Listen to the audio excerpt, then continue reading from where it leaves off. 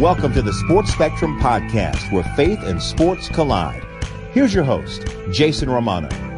Welcome, everyone. This is episode number 54 of the Sports Spectrum Podcast. My name is Jason Romano. It's great to have you here today listening to the program. We appreciate you downloading, subscribing, listening to the podcast wherever they're found: Apple, iTunes, Google Play, Stitcher, on your Android device, on your Apple device, your iPhone, your iPad, or maybe you're listening on YouTube or somewhere else. We appreciate wherever you're listening that you have tuned into this podcast today. Our guest today, since this is being released on Veterans Day, we really wanted to bring you a special Veterans Day sort of tribute type of podcast and interview. And this one is maybe the most, I've said this a few times, but every time we do an interview like this, it really blows me away. This might be the most powerful and crazy story I've ever heard of a guest here on the podcast. And his name is Chad Robichaux. And he is the president and founder of Mighty Oaks Foundation. And Chad is a former Marine with 8 deployments to Afghanistan. He's also married to Kathy. He's been married for 22 years. He has 3 children. He received the Medal of Valor. He teaches and trains Brazilian Jiu-Jitsu. He's a 3rd-degree black belt and a former professional MMA world champion. He was an MMA fighter with Strikeforce and Bellator. And Chad has lived one of the most crazy lives, the most incredible journeys of anyone I've ever talked to. And, you know, he served for us. He served for our country. And I can't tell you the amount of times during this podcast that I would listen to his story and just think, man, thank you for your service. Thank you for your service, for being so selfless to go and sacrifice and fight for our rights, fight for the privileges and the honors that we have in this country. So I really did appreciate Chad for that. But his story is just a very powerful story, a journey through PTSD, post-traumatic stress disorder, and his time in Afghanistan, a journey through a broken marriage, a journey through trying to find a faith that he didn't think existed in Jesus Christ, and then taking that struggle, that journey, the things that he's seen and learned, and trying to help others.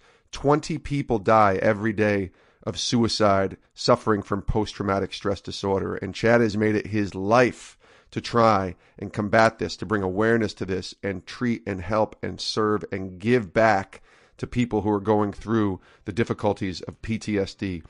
So take a listen here. I think you'll walk away just being more impressed than ever with what our military men and women go through as they sacrifice and fight for us and our freedoms. So here he is, episode number 54. This is the author of An Unfair Advantage, Victory in the Midst of Battle, 8 deployments to Afghanistan, former Marine Chad Robichaux.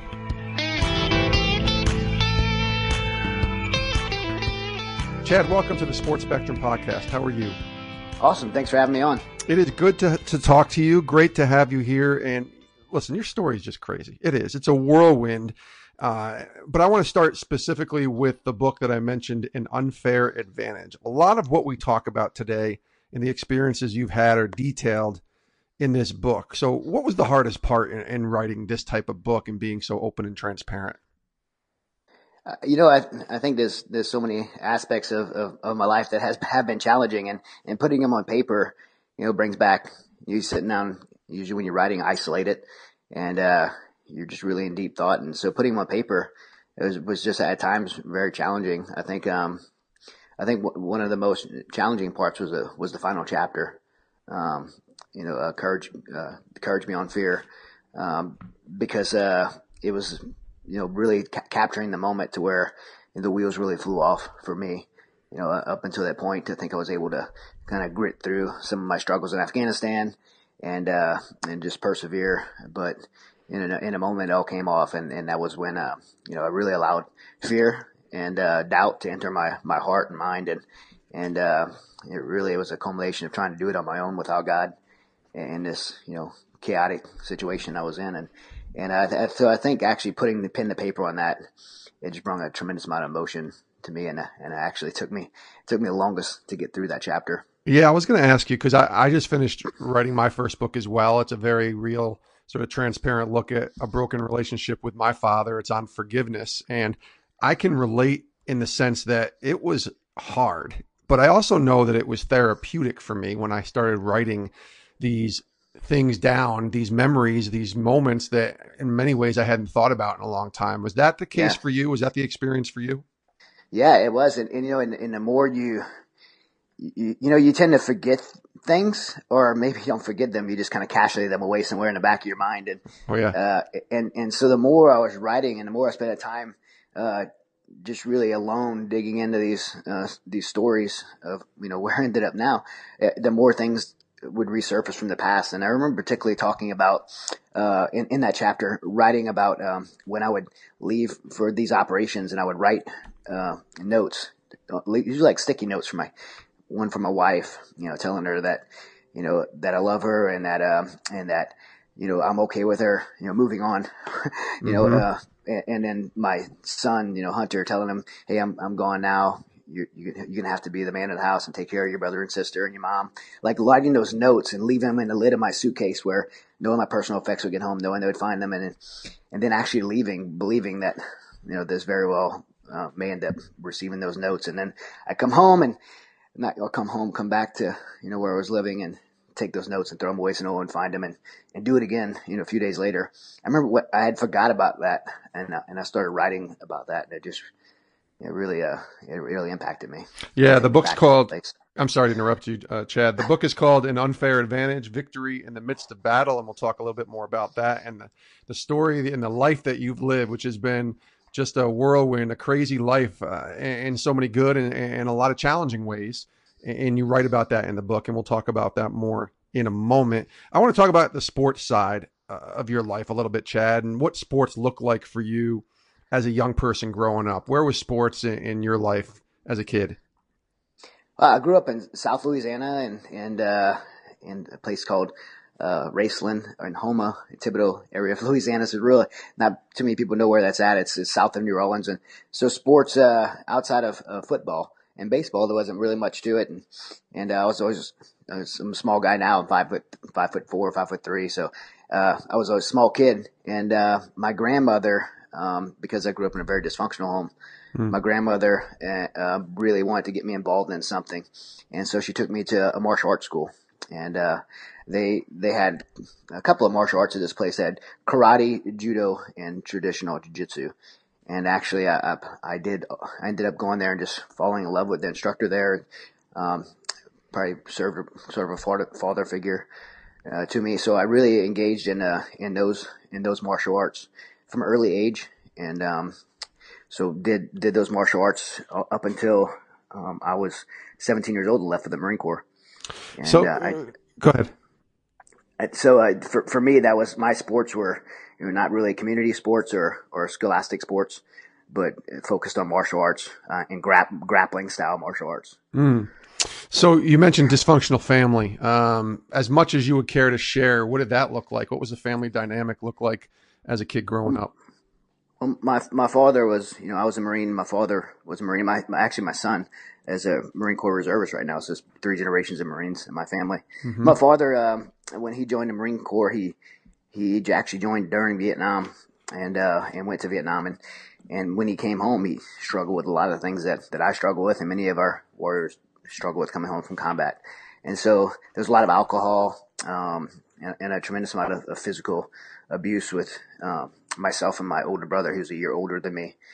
And so, when you growing up in a home like that, with physical abuse, siblings get really close, especially my brother was a year older. And, when I was 14 and he was 15, he was actually shot and killed. And, so that was, really a hard time for me in my life. And he was the closest person to me. We had always talked about joining the military together, kind of escape that lifestyle. And so that even when he was killed, I continued on that path to, try to find a way to join the military. And, I think what kept me probably out of trouble, because at that point in my life, I put from about 15 years old till I joined the Marine Corps, I pretty much was on my own. And I think what kept me out of trouble was my focus in martial arts and training. Yeah. How do you process that? As a teenager, I have 2 brothers. I'm the oldest, but I have 2 younger brothers, and I'm trying to imagine going through something like that. We grew up in a broken home too, but nothing like what you just described. I'm just trying to understand and process that from a 14-year-old perspective. How did you do that? I know you kind of said martial arts helped. You didn't. Yeah. I don't think I did process it. I think I didn't speak to anyone. I was already running and swimming. I always loved the water. So I just became, I didn't do it competitively. I'd swam a few times, a few years competitively, but that wasn't really big into it. I just enjoyed swimming and running, and I knew I wanted to go in some type of special operations. So it really, I think the isolation of it gave me the focus to just do that. And so instead of going out and, I really just kind of had a few friends, but for the most part, isolated and focused on preparing myself for the military. And I never dealt with it. Yeah. Was there any faith in your life as a kid? Like, was church or anything like that even in the picture? Yeah. So, I grew up, my family's very Southern Louisiana Roman Catholic. Mm-hmm. So very traditional.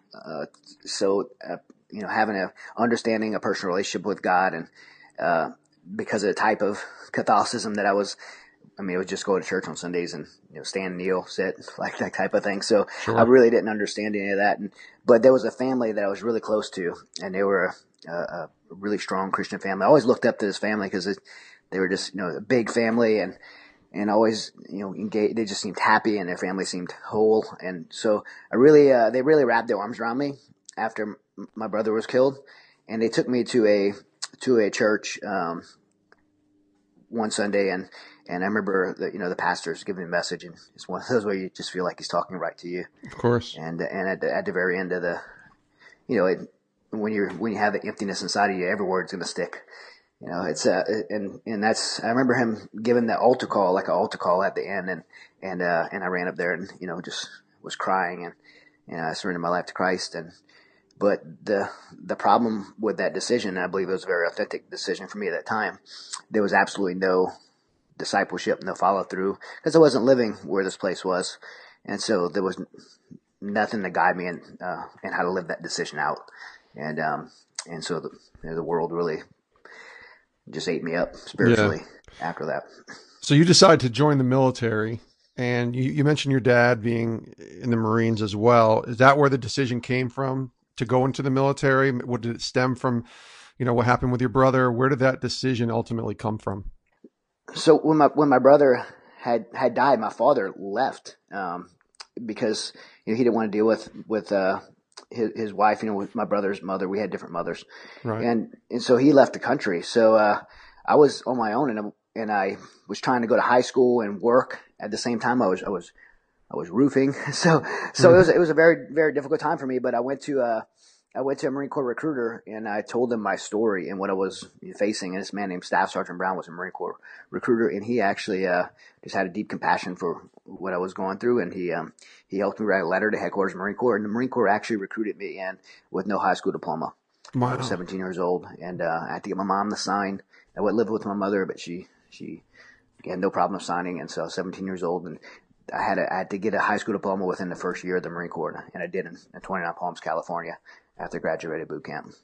What's time like in the Marine Corps as a young teenager? I know there was a time when you left and kind of went into law enforcement, which we'll talk about in a moment. But what is time like early as you join the Marines? Well, for me, it was truly like, I felt like it was a brand new chance at life. I think I was very mature, probably because of the way I grew up. So I wasn't the kid that's like, oh, I'm away from home, I could have fun and party and do all these things. I was like, I recognized an opportunity at that young age and said, this is a second chance at life for me. And so I really embraced it. I took it very seriously. I went in to do something, and I went after it. I wanted to be a reconnaissance Marine. And so, despite the challenges of doing that, and when I say challenges, I don't mean physically, it was just, at the time, it was very difficult to get in. So I had to, even though I was passing the indoctrination, I had to try out several times. And, but within the first year, I made it in and started my training. Essentially, my first 4 years in the Marine Corps were, professionally, was becoming a reconnaissance Marine, doing all the training, going through my first platoon in that job, but also I had met my wife Kathy and we met when I was 18 and she was 17, and a year later we got married and we had our first son, Hunter, right on the Marine Corps base in 29 Palms. And so my life really changed. At that time, 1997 was after the end of my first 4 years enlistment. There wasn't any wars or anything going on. Yeah. And so, so we just decided to switch to the Marine Corps Reserves and go to college and maybe come back in as an officer. That was kind of the plan that we had. And although I figured out really quickly that if I was going to go to college with a wife and a child, I had to work. And so I ended up going to work for the St. Charles Sheriff's Department in New Orleans, Louisiana. We're going to talk a lot about your marriage and kind of how that dynamic played out in a little bit. But you're 18 or 19 years old and you're married and you have a kid and you experience more in life from maybe the age of 14 to 20 than most people maybe do in their entire lives. What is that like for you? You must have had to grow up really fast. Yeah, I think I grew up fast, even younger than that. It was just the dynamics of my family. And sometimes I look back at my childhood and compare it to my children's, and I think, well, was I blessed or cursed for this? There's some, because as a parent now, you provide all these, everything you possibly can so your kids won't have to experience those same things. Of course. And in some aspects, you're like, did we just rob them of some really great life skills and lessons? But, I think that's the right thing to do as parents. But, it certainly made me grow up fast. And so I was, probably very mature, 20-year-old. I mean, I was 20 years old. I was a corporal as a team leader in Marine Reconnaissance team. So yeah, and you're a dad and you're a husband. I mean, that's a lot to deal with at 20 years old. Yeah. I'll do a reset here. We're talking to Chad Robichaux here on the Sports Spectrum podcast, and just the story gets even crazier as we keep talking here, Chad. And part of your journey is featured over at iamsecond.com, which is where I saw a little bit about your story. Wonderful video. They do such great work over there. And I really think they capture the essence of the story that you're trying to tell. And you tell a story during your time in law enforcement, and it's quoted as "you killed me" in the video. And you write about it in chapter 6 of your new book, An Unfair Advantage. Can you take us back? Because you said you kind of left the military, not the military, but the Marines, and kind of got into law enforcement a little bit. Take us back to that time and set the scene and share with our listeners what exactly happened. It was a real busy time in my life. I was actually in the Marine Corps Reserves at 3rd Force Recon in Mobile, Alabama, and I'm a police officer in New Orleans at the same time. And there wasn't a day off because when I wasn't at the department, I was with the Marine Corps working. So, I was a young patrol officer, and I heard a call come across the radio. I was actually meeting with my wife to eat, and I heard a call come across the radio from my buddy Steve, who's who's a Marine as well, and he actually was one of my training officers. So I knew him, really respected him, and knew he was like just a super composed, like just kind of super cop guy, and I really looked up to him. But I could hear in his voice like something was wrong, and just as he gave his location and started talking about what he was dealing with, the radio system started having problems and cutting out, which is kind of Murphy's Law type thing. Right. And so I just remember I just knew I needed to get to him. So I'm like driving and rushing with my lights and my sirens on, trying to get to him. And as I pulled up to the house where he was on an elevated, the house was elevated, and he was on a porch that was elevated with this lady arguing, kind of frantic argument. And there was about 30 people out in front, kind of spectating. And got through the people, and I got on the porch, and he's telling me, "Hey, get this lady out of here. Her husband's inside," and he just barricaded himself in the back, and I think he has a gun. And so he goes to the window where the guy, he thought the guy barricaded himself, the window of the bedroom, which would have been between, so he got to put himself between him and the crowd of people so the guy couldn't shoot out the window.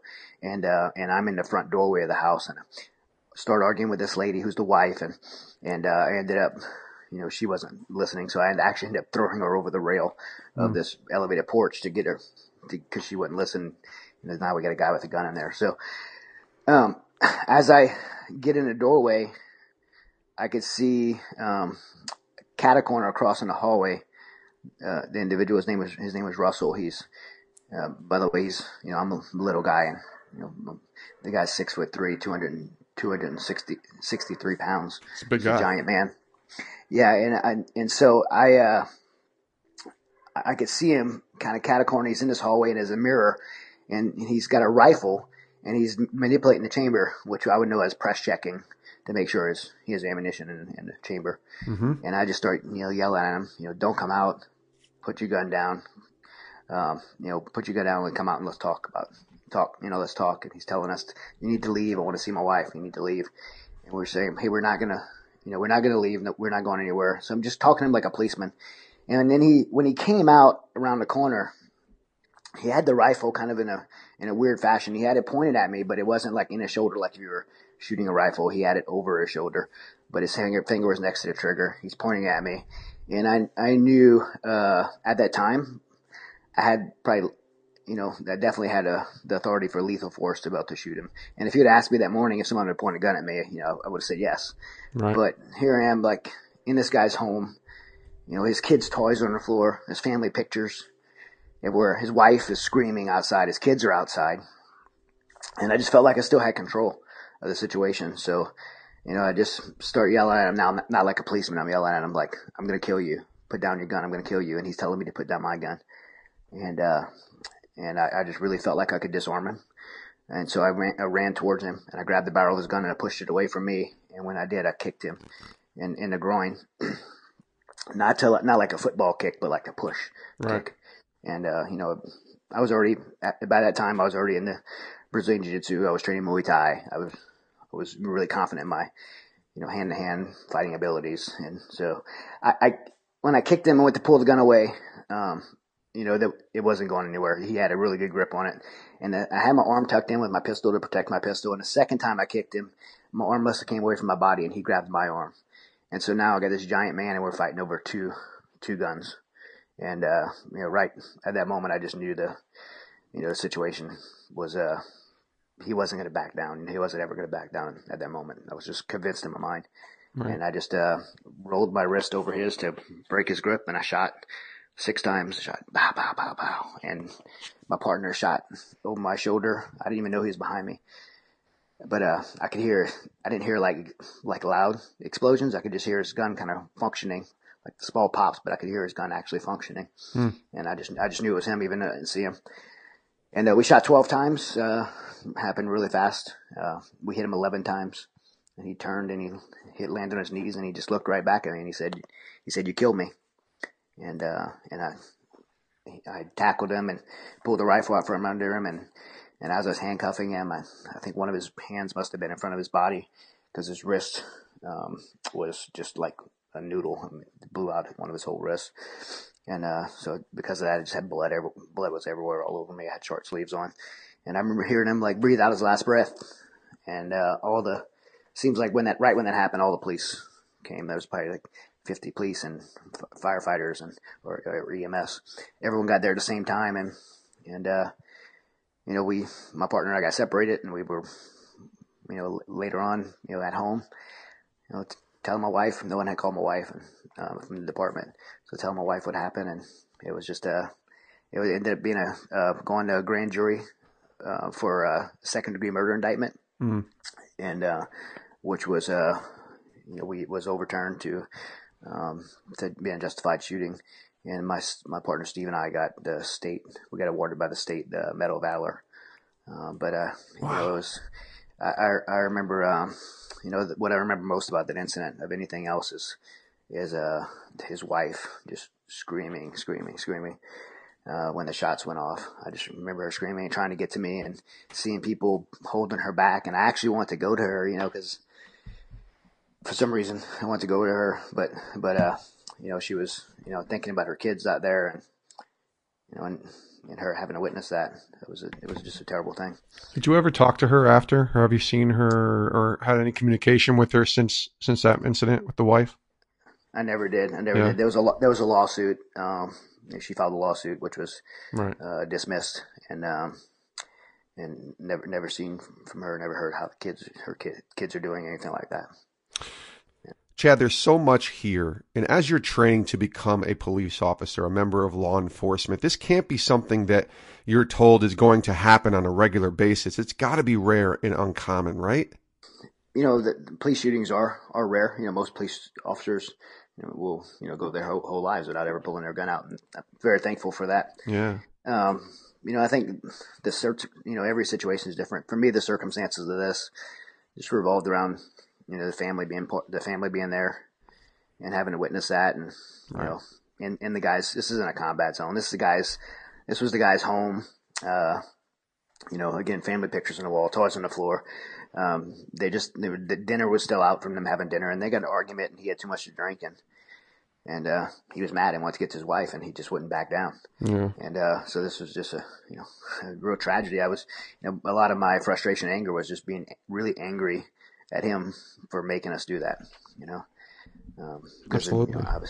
So as a, it's just a really tragic thing, and being as young as I was, and at that time, no one really understood how to. I mean, we've come a long way, understanding, people being involved in things like that. But at that time, the limit of my counseling was to be seen by a psychologist and take a test to make sure I was fit for duty to get back to work. That probably made me more crazy than anything else. Take this test, and then back to work. It's How are you able to go back to work? Like, just going back to, like, what is that doing to your psyche there? Are you thinking like every single incident that's a call could end up in something like this? Sure, because that was, I've been in a tremendous amount of traumatic incidents since then. But that being my first incident like that, I think what it gives you is a very real perspective of how fast things could happen.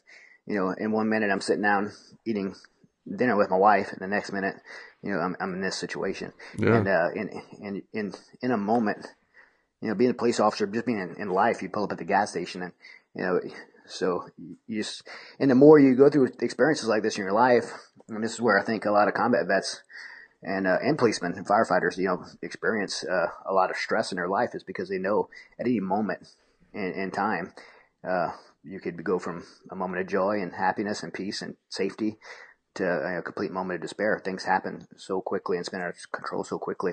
And when you start realizing that, your world becomes a very unstable place, especially in the absence of God in your life. Chad, take us through when you were deployed in Afghanistan and the moments from being in law enforcement to getting deployed in Afghanistan. Fill in the blanks there, fill in the color it in for us, and paint the picture of what's taking place before you end up getting deployed to Afghanistan. Well, 9/11. I was in the reserves. I was a Force Recon Marine in the reserve unit. When I seen those planes on television flying into World Trade Center buildings, I absolutely knew, where I knew my life will never be the same. I am going to go and be part of this. Really? Some way, somehow I'm going to go be part of this. And you just knew. And there was, I think everybody in the military not only knew. I think everyone in the military at the time were no one was going to our reserve unit hey, oh my gosh, are we going to war? Everyone was like, hey, what's up, sir? When are we going? We got to be part of this. We got to make this right. That was the mentality of the entire military at that time. I remember the guys in my unit were just chomping at the bit to go. And so I immediately after 9/11 went, within, I think, a week and a half, I resigned from the department and was on active duty status at my unit. But it wouldn't be until 2003 before I would get to deploy. And I tried out for a JSOC task force, which is a very rare and unique opportunity to deploy in an unconventional way, which you read my book, so you probably read into some of the kind of unconventional type of things I was doing. For sure. And so I got accepted on this task force and got exactly what I asked for. I did over the period of the next till 2003, 2007. I did eight deployments in support of the Joint Special Operations Command Task Force. And if you'd asked me when I went, if I was prepared, I felt I was extremely prepared. I had life experience. I knew my job very well. I was really, really trained to do my job. I was physically fit. I felt mentally sharp. I knew everything about what I was going there to do. And but we teach this now with our warriors through what we do at our foundation. being prepared is being prepared in all three aspects: mentally, physically, and spiritually. And if you'd asked me if I was a Christian, I would have probably said yes, because Yeah. it was stamped on my dog tags. But I had Right. no idea what that meant in the scope of being in a spiritual battle. And people could say whatever they want, but being in a place like Afghanistan, Iraq, and even anywhere in this world, but particularly places like that, you're in a spiritual battle. I mean, there's the sheer presence of evil in those places, and my heart was not prepared for it, because I felt like what I knew about Christianity was something that didn't have a place in that job. I thought Christian men were weak. I went to church. I took my wife and kids to church on Sundays, but the truth is I took them to church because, more manipulating them, dragging them to church, and Yeah. my wife's going to be a godly woman and virtuous woman, and my kids are going to get Sunday school, but I'm not going to, really be engaged. And so I actually didn't really grasp what being a man of God was, and so I thought it had no place there. And I felt like I had to choose between being this masculine warrior and being a godly person. And obviously being a young warrior, excited to go out and do his job, I chose the latter. I thought I could be a warrior now, and I could do this kind of religious thing later. And nothing could have been further from the truth, because that left a really big gaping hole inside my heart that I filled with over time with hate, and rage, and anger, and bitterness, and it worked really well for me in Afghanistan. I think everyone that I worked with was probably the same way, just really driven and intense, and a real hatred towards Taliban. But when I would come home, I couldn't flip that switch and turn it off. That intensity helped me there didn't have a place in my home. And my wife and children quickly became scared of me. Everybody's on pins and needles. My home wasn't really a happy place for us all to be. And it was this, a very sad time, because, I remember my kids would just be so excited for me to come home. And, but I would end up ruining it somehow within days of being home. Yeah. My daughter was, one time really excited I was going to be home for a birthday party. And so she actually shifted her party for me to get back to Afghanistan. And she's like super opinionated, so she didn't like the icing on her cake.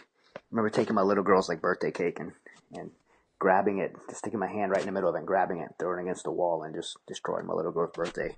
Wow. And I was just out of control, and I knew it. I knew I was out of control at that time. But it was like when the ball would start getting rolling, if I would admit that I was wrong, then it would be like just like me relinquishing my pride. So I would just justify every childish behavior with everyone else is an idiot, Right. mentality, and that was how I behaved all the time. And the more I recognized it, the more I withdrew and kind of put a wall between me and my family, and just got distanced myself from them. And the more I'd just want to be in Afghanistan, because it was easier. I loved my job, and it was easy when I was there. Let me ask you, there's a bunch to unpack on that, and we're going to talk about your marriage and being a dad in a little bit. But I want to go back to Afghanistan. And when you're deployed there, you mentioned you could just sense evil, that it was pure evil when you were there, darkness, if you will. Take us inside some of the things that you saw, and maybe share a story or two that might stand out on just what it was like to be in the midst of pure evil. Well, the culture was evil, and I didn't live on a base. Like, I didn't live like on a base and then get to go out every once in a while. I lived, because of my job, I lived at the community. So I lived with all the, when I say local nationals, all the Afghan people. Yeah. I'd play soccer with their kids and have family meals with them, and got to know them. And I hear the stories about what the Taliban had done to them, the rape and of the little girls and little boys, and the physical abuse to the women and the way they were treated. And it's just like, you start hearing the firsthand stories of what these people had endured, and their fear of what they would endure if U.S. forces left. I think I opened the chapter with talking about the 2004 elections, and me being there, sitting in a giant party in the living room, and watching these people. They were glued to TV, shoulder to shoulder, food everywhere. Like, they were just having this giant, like, Super Bowl type party, waiting to see who was going to win the election, because they were so scared that if John Kerry won, U.S. troops would get pulled out, and they would have to face the Taliban. And when they won, when Bush, they announced that Bush was the president of the United States. Again, they were just jumping for joy, and I wanted to know why, like why they cared so much. And one of my buddies, my Afghan buddies, took me out, and he started showing me kind of some of the history, and he took me to this apartment building where it was just all shot up, where the Taliban would go in and chase these women up when they'd jump off the roof to not get raped by the Taliban, and they would just get, these women would get raped and beaten and punished for breaking these kind of religious Taliban rules. And then another part I talk about in the chapter 1 of the book is the killing pool, the Olympic pool that the Russians built in the kind of north side of the city of Kabul, where they would commit executions, where they'd line people up and shoot people in lines in the pool. And you could just, I remember going and seeing and actually pulling out my little Leatherman tool and pulling pieces of bullets out the wall, where you could just see lines of bullets where they would commit these mass executions, and where they'd hang people off the high dive tower and just throw ladies off like bags of garbage just to the bottom of that pool and the empty pool and killing them. And so I think a lot of hatred built in my heart from seeing these things firsthand. And, outside of just regular combat, it was, I never, it was just the culture. And I think one incident I'll share with you is when, another chapter in the book, The Girl on Chicken Street. And we were just in town, doing some shopping. So it was a normal day. When I say normal day, we would go in and buy groceries because I lived in town, and we were actually buying groceries and some DVDs. And there was this little girl and her sister we'd always see there. And the reason we recognized her because every now and then you'll see these Afghan kids with these really blue eyes, like kind of crazy blue eyes. And there was this little girl about 9 years old who always she'd selling newspapers and maps.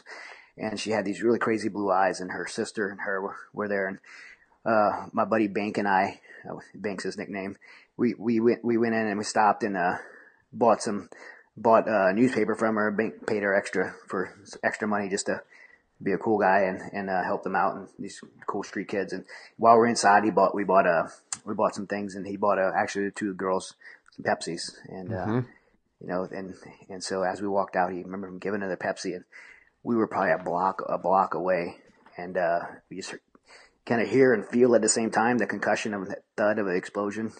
Just, it's kind of that thud. Both of us knew right away what it was, and looked back and seen people running and some dust in the air. It's real dusty there, and we left. We didn't go and check. That wasn't what we were there for. So we left the area.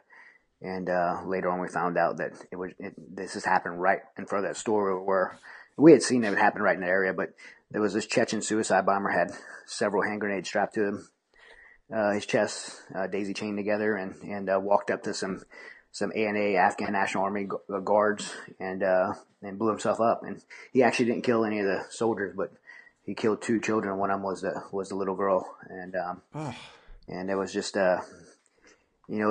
Those kind of things you see them and this isn't soldier versus a Marine versus Taliban. This is innocent life that has these girls are out there trying to survive, and just this evil and recklessness for human life that it's tough to be. You look at U.S. troops right now. That's one of the things they're facing. This is a very unconventional battle, and it's very tough to fight an enemy who's not willing to play by, there's no rules of warfare, but when you not only bypass rules of human decency, but where you have no concern about human life and these people like these children, it really could harden your heart, and it certainly did for me. Wow. And it makes you ask, as someone who's already struggling with, faith and belief, you ask that question that you've seen so many people ask before. If there was a God, there's a loving God, why would He allow things like this to happen in the world? And and that's certainly where I was at the time with my faith. And then you were removed from your task force. Tell us how that came about. Well, over time, I started having this anger that I had. It started giving me migrating into these physiological symptoms. I feel would get really just stressed out, to put it bluntly. And after that stress would start to subside, I'd start having these feelings of physiological feelings, like my arms would go numb, my face would go numb, my throat would feel like it was swelling shut, and I feel like I had 1,000 pounds on my chest, and my heart was, I could feel my heart beating, like through the veins. I could feel my blood pressure, and I knew it was probably anxiety, but I didn't want to admit it, so I would try to dismiss it, and then it started getting worse. And but I knew if I told anyone that I worked with, I would really be viewed as weak, so I didn't say anything. Right. I just kind of pushed it down and kept trying to do my job. And the more I tried to push it down, the worse the symptoms got. I actually started kind of almost having like out of body kind of feeling, like out of body experience type feelings, and very difficult time sleeping. And then I started having lapses of memory where I couldn't remember certain things, really foggy. And I was we had several incidents happen that were very bad. We lost some guys, and I was brought home, and I went back into a very bad situation, knowing it was going to be a bad situation. And there was a lot of anxiety in doing that and doing this next mission, and a really imminent sense of doom. And I think it was maybe more than I was able to bear, because I couldn't remember about a 2-week period. And that was the point that I really recognized that I didn't only put myself in danger, but I was putting other people in danger as well. And so I had to say something. And I was brought home, and I was diagnosed with PTSD, post-traumatic stress disorder. And we could do a whole other segment on the word disordered, and right. and my views on that. But that was the diagnosis, and which followed, pills and medication, and which I didn't like. I didn't like the counseling. I didn't like the pills. And that was when, my wife and my counselor were really encouraging me to. I was already fighting professionally on the side in mixed martial arts, and already doing lots of jiu-jitsu, and they encouraged me to do that. But literally, the way I felt physically, like if I did anything physical, I felt like I was going to have a heart attack and die. But the panic attacks were very severe, and on top of the panic attacks, there was an extreme amount of depression because I felt like I had failed. So there was a lot of shame, a lot of shame. I've really felt like I let my team down. And so I'm struggling with all the things, and I'm being encouraged to do jiu-jitsu, and so I finally said, okay, I'm going to get out there and get on those mats. And when I got on those wrestling mats for the first time, I felt like I found a cure. I felt like it's, if I could stay in these mats 24/7, then everything will be okay. And that's what I felt like. And obviously I love jiu-jitsu. I still do it to this day. And but I do think you could take something good for you, like a medicine, and you could abuse it. And that's exactly what I did with the jiu-jitsu. Instead of getting well and doing the hard things to pull my life back together and get back on track, I substituted healing for something that made me feel good, just like alcohol or drugs. That's what jiu-jitsu was for me at that time in my life. When you're fighting in MMA, and there's a time when you're competing in Strikeforce and Bellator, and you're an 18-2 pro record, is that time of fighting happening before sort of Jesus comes into your life, or is that after? It's all in the midst of it. I fought before Afghanistan. I fought between. I didn't even want to fight between deployments, which was crazy to do. But the highlight of me fighting in these bigger shows and bigger venues was when I was. That was after Afghanistan. That was the success that I had, and the kind of pinnacle of my success in MMA was at the crash in my life. I mean, so it was really, in addition to fighting, I opened a school and we had almost 1,000 students. So it was a very successful school. So I was successful with a business, and I was also successful, fighting. And so on the outside, anyone looking from the outside in it looked like me and my wife, we had it all together. We were making great income. Yeah. We were getting a lot of attention and, from fighting. And so it looked like nothing was wrong, but, there were still panic attacks. There was still, all this, fighting in my home and the stress in my home, and our marriage was completely dead. Many nights I'd sleep at a friend's house or in the gym or in another bedroom, or even when I was in my own bed. It was, I always say the loneliest place I've ever been is in my own bed with my wife's back, turned to me, not Afghanistan or anything else. I mean, we were just in this dead marriage, and it didn't take long for me to step out of our marriage with the attention from competing. girls being around take long for me to step out into a fair. So how bad is it getting? But you're stepping out of your marriage. You've experienced everything we've just talked about, and life is not working apparently. At least from what it sounds like. So how bad did it get? How low was the lowest point for you? Well, I really didn't care. I didn't care who I hurt. That was completely self-driven. I was completely selfish, and I really systematically surrounded myself with, a bunch of people that told me what I wanted to hear, not what I needed to hear. That was really danger of success in any part of life when you start having the ability to do that. And so I had no accountability. And so, I was really like a train without brakes, heading for something to crash into. And it didn't take long. And my wife and I sat our kids down and we said we were going to divorce and everything was going to be better. And it wasn't going to be better. It was actually, we knew it was going to be worse. And sold our home. We moved in 2 separate apartments and filed for divorce. And my wife and I, we just had 2 completely different reactions.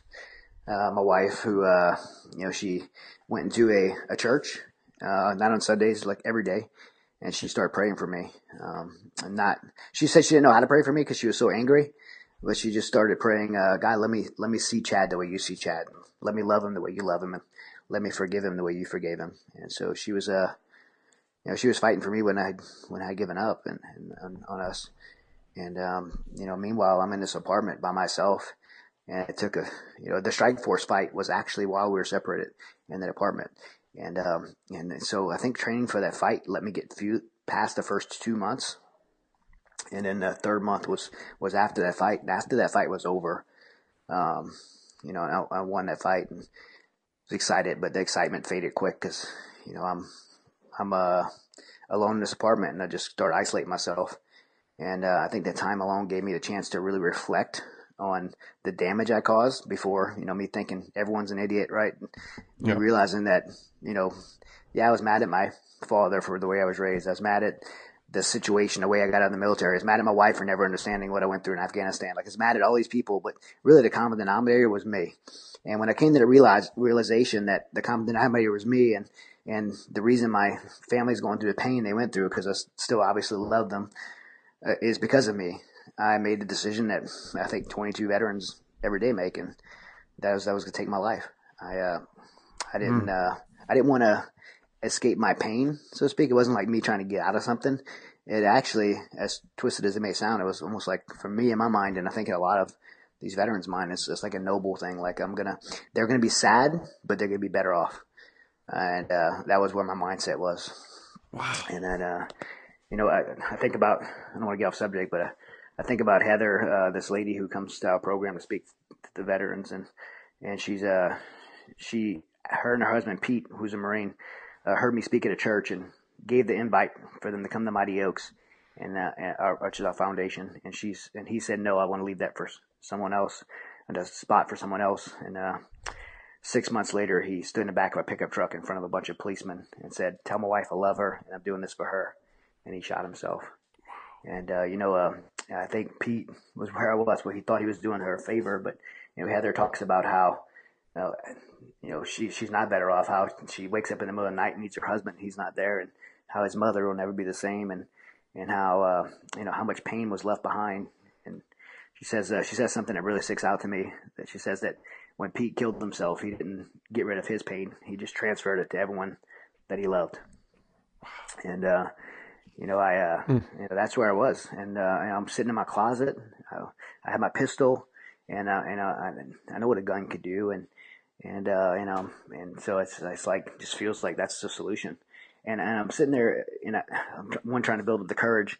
And this happened for probably over a 2-week period that I was battling with this, and just sitting in my closet. But the one thing that kept me from doing it was that I knew my kids would be the one that would come and find me, and I didn't want my kids to find me that way, and I didn't want them to leave that legacy for them. I actually heard a statistic that 1 in 3 children from a parent that commits suicide would do it as well, and that was actually playing in my head. I don't know where I even heard that from at the time, but I remember thinking about that.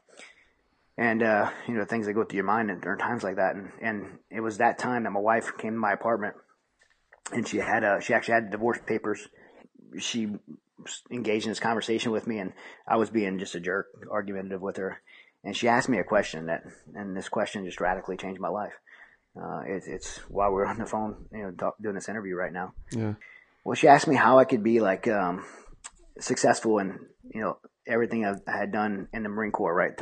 She saw me become a reconnaissance Marine. She saw me train for these deployments, these crazy deployments and all the work we do. And she knew, the risk we were taking and doing the job we did there. And then she saw me train for these MMA fights. Like, I mean, man, we train for these fights. I'm a little guy and I cut like 30 pounds of weight.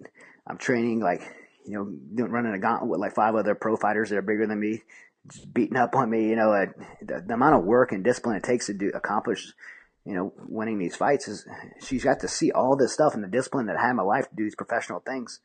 So she asked me how I could do all that. And when it comes to my family, that I would quit.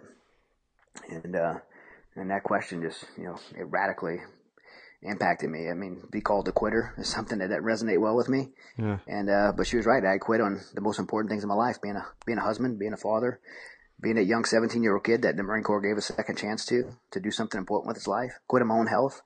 And it was time for me to turn things around. And I made a decision at that point that I was going to. It had nothing to do with God at the time, but, a couple of things I knew is that 1, I couldn't do it alone. And 2, I couldn't do it with the people that I had around me in my life at the time. And so I asked my wife if there was someone at her church she was going to a man that could help me, walk through this and hold me accountable to this decision. And that's introduced, got him Steve Toth into my life. And I met with Steve. He was an elder at our church. I met with him at Starbucks, and I had literally written a plan on paper of how I was going to fix my life. And I slid it over to him, and I told him it was like a military style, like 5-paragraph order, and he I was extremely manipulative at the time, and so I would have said all the right things, and he didn't even look at it. He slid it back over to me and told me I was going to fail, and I was like so offended because I'm like, why do you even meet? Like, you don't even know me. I put all this work into this, and you're telling me I'm going to fail? And he said, well, if it doesn't have anything to do with your relationship with God, you can end up right back where you are, and I'm not going to let you waste my time, and I'm not going to waste yours. And, we have something we say to the warriors we work with now. A little saying is, if what you're doing isn't working, then why not try something different? And that was exactly where I was. I had tried everything. I tried the pills. I tried the counseling. I tried jiu-jitsu and MMA, where those things are great, but they didn't change my situation. It was time for me to try something different. And so I proceeded to just trust this man, Steve, even though I didn't know him, and step into a really authentic relationship with Christ. And he mentored me for a full year in biblical manhood. And what I discovered along that journey was that the incidents of our past don't really lead us to the situations where we are, right? Our darkest moments, the things that happen in Afghanistan or our childhood, and those things don't lead us to where we are. It's the choices that we make. And we never lose control of that. And I never lost control of that. I had the ability to choose differently. And I was able to actually let go of my past and move forward into a different future, but based on the choices I would make. And this mentorship through him really teaching me how to be the man that God created me to be really gave me a set of choices moving forward that I never had before. And understanding how I was supposed to, conduct my life as a Christian, and to understand that men of God, that confusion I had in Afghanistan, that men of God aren't weak. In fact, there's nothing more bold and courageous and masculine in this world than a man of God who's willing to stand up to the hard things and the evil of this world. And when I just got a hold of that and discovered that, it changed everything for me. And you say it changed everything. So let's go back to your marriage and the relationship with your kids. Back together. How are the pieces put back together, or were they put back together? They were, and the way it changed it for me was, did I still get mad? Did my wife and kids still see me get mad? They saw me get mad. They saw me respond differently because I was responding the way God intended me to respond. And did I have moments of anxiety? I still did, but I responded differently. So over time, they got to see me actually live out these behaviors, and the trust was rebuilt, and the relationships were restored. And then there was a hope kind of embedded in our entire family for a different future. And so that really, it didn't happen overnight, but it actually happened in a pretty quick period of time, because I think we were all hungry for it. We all wanted restoration in our family. And so, while it didn't happen overnight, it happened pretty quickly, but it happened through both my wife and I, having a willingness to be intentional about it and implementing these biblical principles in our life. And, as we were going through this, when we're going through the hard time of my life, I literally believed that I was the only one going through this, right? Like, I think a lot of people, when they're in despair, they think they're the only ones. And Yes. that's where I was. I thought no one's marriage could be as bad as mine. No one could have these panic attacks like this. No one could feel as shameful and hopeless and all these things. And the truth was, I wasn't the only one. I mean, look at the numbers in the military alone is, 22 suicides a day and the crazy divorce rates. And so when I realized I wasn't the only one, I felt like an obligation come over me. Like, I felt like I was dying of cancer, and this guy Steve gave me the cure. Like, I had to pay it forward. I had to share it with others. And so when I came to that realization, that's all we've been doing since. And why to write that book? Why do we start Mighty Oaks Foundation and do the work we do at Mighty Oaks Foundation? It's been a complete effort to just pay it forward and share the lessons that I've learned. Not to talk about the problem, but to kind of point people to the solution. You mentioned that 22 soldiers, warriors a day are ending their life. Is that what you said? Yeah. The last VA report, the last VA report says over 20 a day. The number that's kind of publicly thrown around is 22. Right. We know it to be a lot more than 20 a day because not all the states report veteran suicides. But the current VA publication is 20 a day. That's a problem. That's a problem. That's a giant problem. So help us understand, what you're doing or what's happening to help combat this. Well, I mean, I think there's a lot of great organizations out there. We have been, we started in 2011, paying forward, what Kathy, the challenge Kathy gave me and the mentorship Steve gave me through Mighty Oaks. We've reached hundreds of thousands on active duty basis doing spiritual resiliency conferences and things like that. But our core program, which is a legacy program dealing with those who are struggling with suicide, divorce, post-traumatic stress, is a week-long intensive and then a mentorship process afterwards. And we've had 1,700 graduates come to that program, both active duty on military orders and veterans. And we have out of the 1,700 graduates, we've had 0 suicides. Wow, and that's awesome. And that's all just a Christ-centered program. Not for Christians, for anybody. We had all kind of guys that come through, but we've had incredible results, and not just guys. We're very proud that out of 1,700, we've had 0 suicides, and it's something we're really proud of. But it's not just about not killing themselves. Many of these guys are just going off and doing purposeful things again, and being productive again, and being the warriors and leaders that they were born to be. And so we're super proud of it. By the way, we do it all for free. If any veterans are listening, there's no charge at all to come to our program. We cover all the costs, including travel. How can they find out more about that? Well, at mightyoaksprograms.org is the website. There's an application on the programs page of that site. It's a pretty easy application. Someone from our team will call within 2 to 3 days. And we run 30 of those programs a year. And we run them in California, Ohio, Virginia, and Texas. And we have just some amazing ranches and facilities that we bring them to. And it's no counseling. It's not clinical. It's peer-to-peer, warrior-to-warrior mentorship. And it's not a program about enabling the guys and thanking them for their service, which we're super thankful for their service. It's about coming and being challenged to rise up from those dark moments in their lives and live a life of purpose again and be productive again. We believe in our warriors and know they could do it. Well, we're thankful for your service as well, Chad. And I guess we're running this right around Veterans Day, 2017. So I guess I'll ask you, what is that day, or what is the word veteran? What does that mean to you? Because, in the time that you were serving, you weren't with Christ, and now you are. So I wonder how you view that now versus maybe the way you would have viewed it back then. I think my overall exposure, I feel like in my, I'm not a young guy anymore. I'm 42, mm-hmm. But I've got to do a lot in my 42 years, and I feel like I have a lot of exposure to the world. And I think as an American culture, we really miss how special it is to be in this country and the freedoms to, if we choose to be able to go to church and worship on a Sunday morning, worship our God. And so as a Christian, I so much more appreciate these freedoms. And, America's part of only 25% of the world that doesn't live under religious oppression. And so we're a small majority of the world that gets the benefit of that. And the only way we would have that, if it was for the young, brave men and women, particularly these post 9/11 kids that are signing up. It's incredible to me that they would, sign up knowing they're probably going to deploy. Yeah. When I joined, I didn't even think about that. I just joined the military. I'm not thinking about going to Afghanistan or Iraq. And these kids, they are joining knowing that. And so I'm just so grateful for our veterans to know that they would sign up to preserve those freedoms for us, and that we live in a country where we do have those freedoms.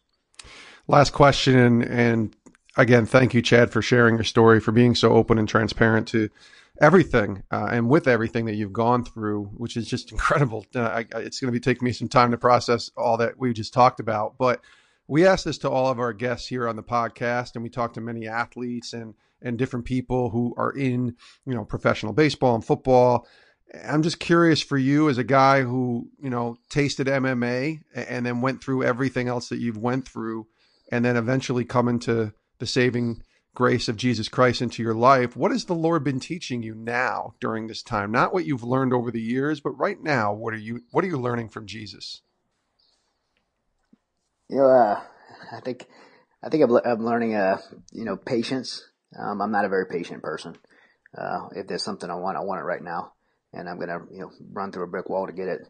And in this point I'm at right now is learning to have the patience to let go and really trust God in anything and everything. It's easy to say to trust God in the hard things, the things that we feel like we don't have control of. But trust God in the things that I feel like I do have control of. I tell you, as an athlete, I was never scared. I know a lot of people have a lot of anxiety fighting MMA. I was never scared of getting punched or getting kicked with a shin across the face. Those thoughts of fear never came to me, but I would have an overwhelming and tremendous anxiety about losing. I didn't want to lose. I love winning, but the emotion of winning is nothing to the fear of losing. I was so scared to lose, and since I gave my life to Christ, I competed twice. I competed in Legacy, and then I did NBC's World Series of Fighting, and that was my last two fights, two great wins. But the difference of having that pressure, saying, I'm going to go out there and I'm going to compete my hardest. I'm going to try to take this guy out with every bit of ability I have, but win or lose, to take that pressure off of winning and losing and put it in God's hands. It was I just enjoyed it so much more as an athlete to be able to compete that way with that mindset. And it's the same goes in life, maybe outside the cage, just the fights of life and the hardships of life, we could relinquish God and know God's in control, and that no matter where we end up, if we're in God's will, we're always going to land in the right place, regardless of what it looks like. Amen. And I'm just going to read this from page 164 of Chad's latest book, An Unfair Advantage, Victory in the Midst of Battle.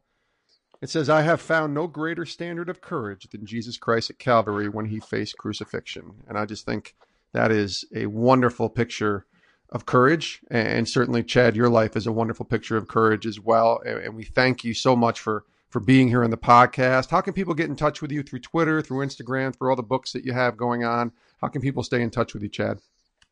Well, Twitter is at Chad Robo, and then our website, mightyoaksprograms.org, as always has all the latest things that we're doing, as well as Mighty Oaks Warrior Programs, our Facebook, and we keep everyone up to date there as well. And can people get in touch with you on the Mighty Oaks website if they wanted to bring you in as a speaker, or have you share their story to their congregation as well? Yes, we on our Mighty Oaks Programs website, we have all the information to contact us and get us on, get me to speak or to talk on a program like this. Awesome. Well, listen, it has been an honor. And again, thank you for your service. I truly mean that when I say that. And thank you for your courage to not just walk through what you walk through, which is courageous, but to be open enough to share it and pay it forward and help somebody else. So Chad Robichaux, thank you so much for being here, and God bless you, my friend. Thank you for joining us on the podcast. Thanks so much. God bless you. Bye-bye. And we do thank Chad Robichaux for joining us here and sharing his powerful story on the Sports Spectrum podcast. And again, I'll say it again. Chad, thank you for your service to all the people in law enforcement, to all the people who are in our military, all our veterans, as Veterans Day is here. I just say thank you from the bottom of my heart for serving and protecting our freedoms, protecting our rights, and sacrificing for this amazing and awesome country that we live in here in the United States of America. And Chad, his story, again, is documented in the book, An Unfair Advantage, Victory in the Midst of Battle. It is worth your time. Pick up that book. It's at anunfairadvantagebook.com, anunfairadvantagebook.com. And you can follow Chad on Twitter at ChadRobo, ChadRobo, and check out his story and just let him know you heard his interview on the podcast. Maybe wish him well if you're hearing this Veterans Day weekend, and thank him and all the military that you come across, whether it's through social media or whether you have somebody in your family that was in the military or is in the military. Thank them for their service. I know I will, and I'm thankful for the people in my family who have fought and protected our rights and our freedoms and being a member of the military. And I do thank you. We thank you for being a part of the podcast, for checking in with us, listening. And as always, we appreciate your feedback. You can tweet at us at sports_spectrum, or you can tweet directly to me at Jason Romano. You can email me with any guest ideas, any thoughts, any comments, jason@sportspectrum.com, jason@sportspectrum.com. And as always, leave a review if you find this podcast helpful, or if you want to share it with others. Leave a review on the Apple Podcast app, iTunes, and let us know what you think. The reviews help, and they bring more awareness to this podcast and have it heard by as many people as possible. So we do thank you. And we're approaching 100,000 downloads on this podcast, which is an incredible number, considering we've only been on for about 7 months, and 100,000 of you have listened to this podcast and heard the name of Jesus glorified through the lens of sports. And we just thank you for that. We thank you so much, and we're grateful. We really are. We're grateful for you just checking us out and being a partner with us here at Sports Spectrum. Have a great rest of your day, and we will see you next time right here on the Sports Spectrum Podcast.